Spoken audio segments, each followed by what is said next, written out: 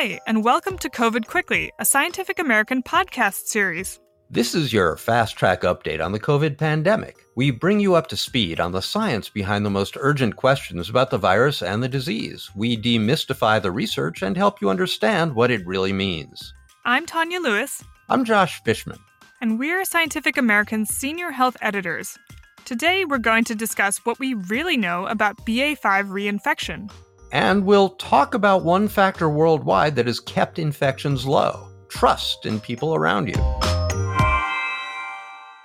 I'm hearing more and more stories about people getting reinfected with COVID just a month or two after recovering from an earlier bout. Are those just stories? Or is reinfection really more common now with the BA5 variant running around? I've been hearing those stories too.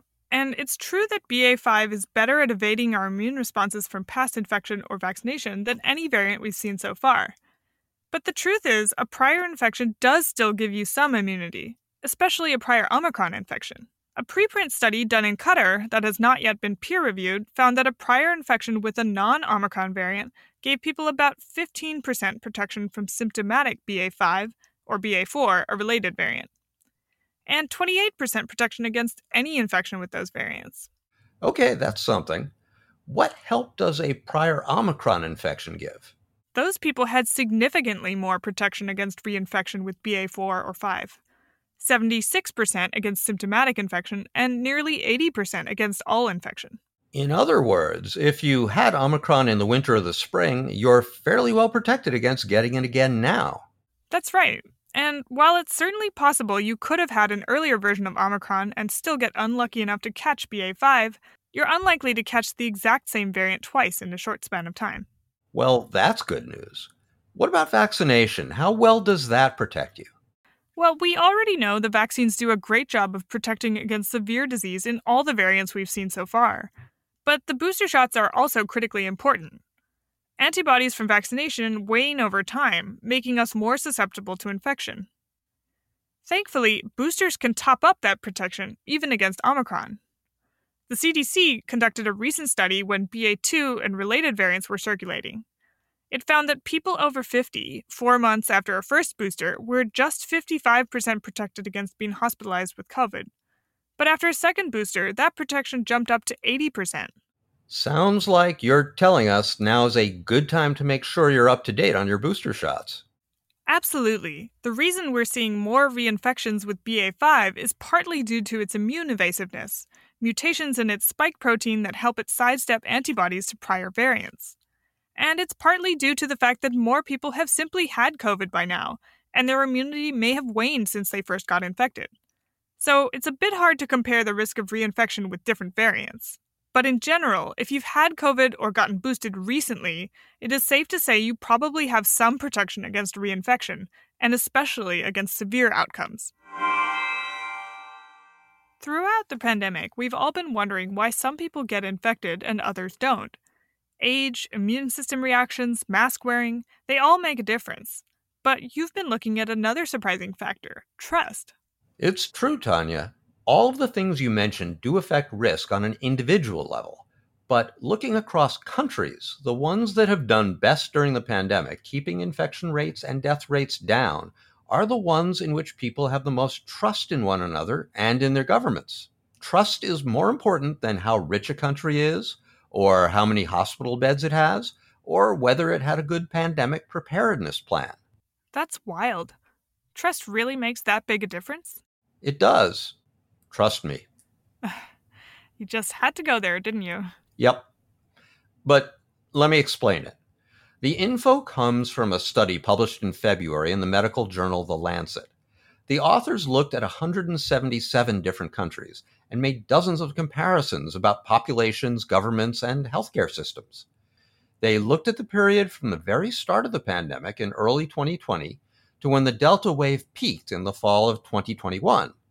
Most of the differences in COVID outcomes just couldn't be explained by typical factors.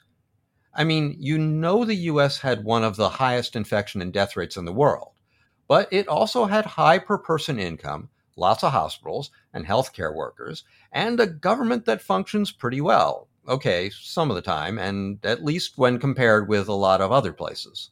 But that stuff didn't really matter? Not so much. Countries like the Philippines and the Dominican Republic and Vietnam, which don't have US type resources, had much lower infection and death rates during the time of the study. What places like Vietnam did have, the authors say, was a really high level of trust in their government and in the people down the street. When you say trust, what exactly do you mean? How did they measure it? Good question. It was through big surveys, several years of them all around the world. And in these surveys, people were asked basically how much they trusted officials and everyone else to do the right thing. But couldn't those answers be skewed? I mean, people in countries with authoritarian governments might be scared to give an honest answer, right? You are right. But there are places like Denmark without such fears where people said they had really high levels of trust. And then there are places like the US where people aren't scared of surveys and still had much lower levels of trust. In fact, the researchers estimate that if every country on the planet had levels of interpersonal trust like Denmark, global infections would have been 40% lower. That's 440 million fewer infections. Wow. But trust is a social thing, part of a relationship. How does it fight a virus? In a few ways, trust makes it easier for officials to communicate with people about the best protective measures. Strategies that engage communities that involve them in solutions help build that trust. High levels are linked to high vaccination rates and also to people agreeing to restrictions on moving around. Low trust, and you get the bad patchwork of behaviors and anger that we've seen here. Between people, neighbor to neighbor, trust makes people confident everyone is trying to protect one another. Not to harp on Denmark, but Siam just reported on crowd behavior in that country during the pandemic. People said they were comfortable gathering because they believed their neighbors wouldn't go out if they felt ill and were likely to be vaccinated, which indeed they were. That makes sense. But in several of those high trust countries, such as Denmark and Vietnam, infections have spiked recently. Well, new virus variants are highly transmissible wherever you go. Countries relaxed protective measures and infections have gone up. We're definitely going to need better coronavirus vaccines. But some injections of trust would help too. Now you're up to speed. Thanks for joining us. Our show is edited by Jeff Del Vicio and Tulika Bose. Come back in 2 weeks for the next episode of COVID Quickly. And check out siam.com for updated and in-depth COVID news.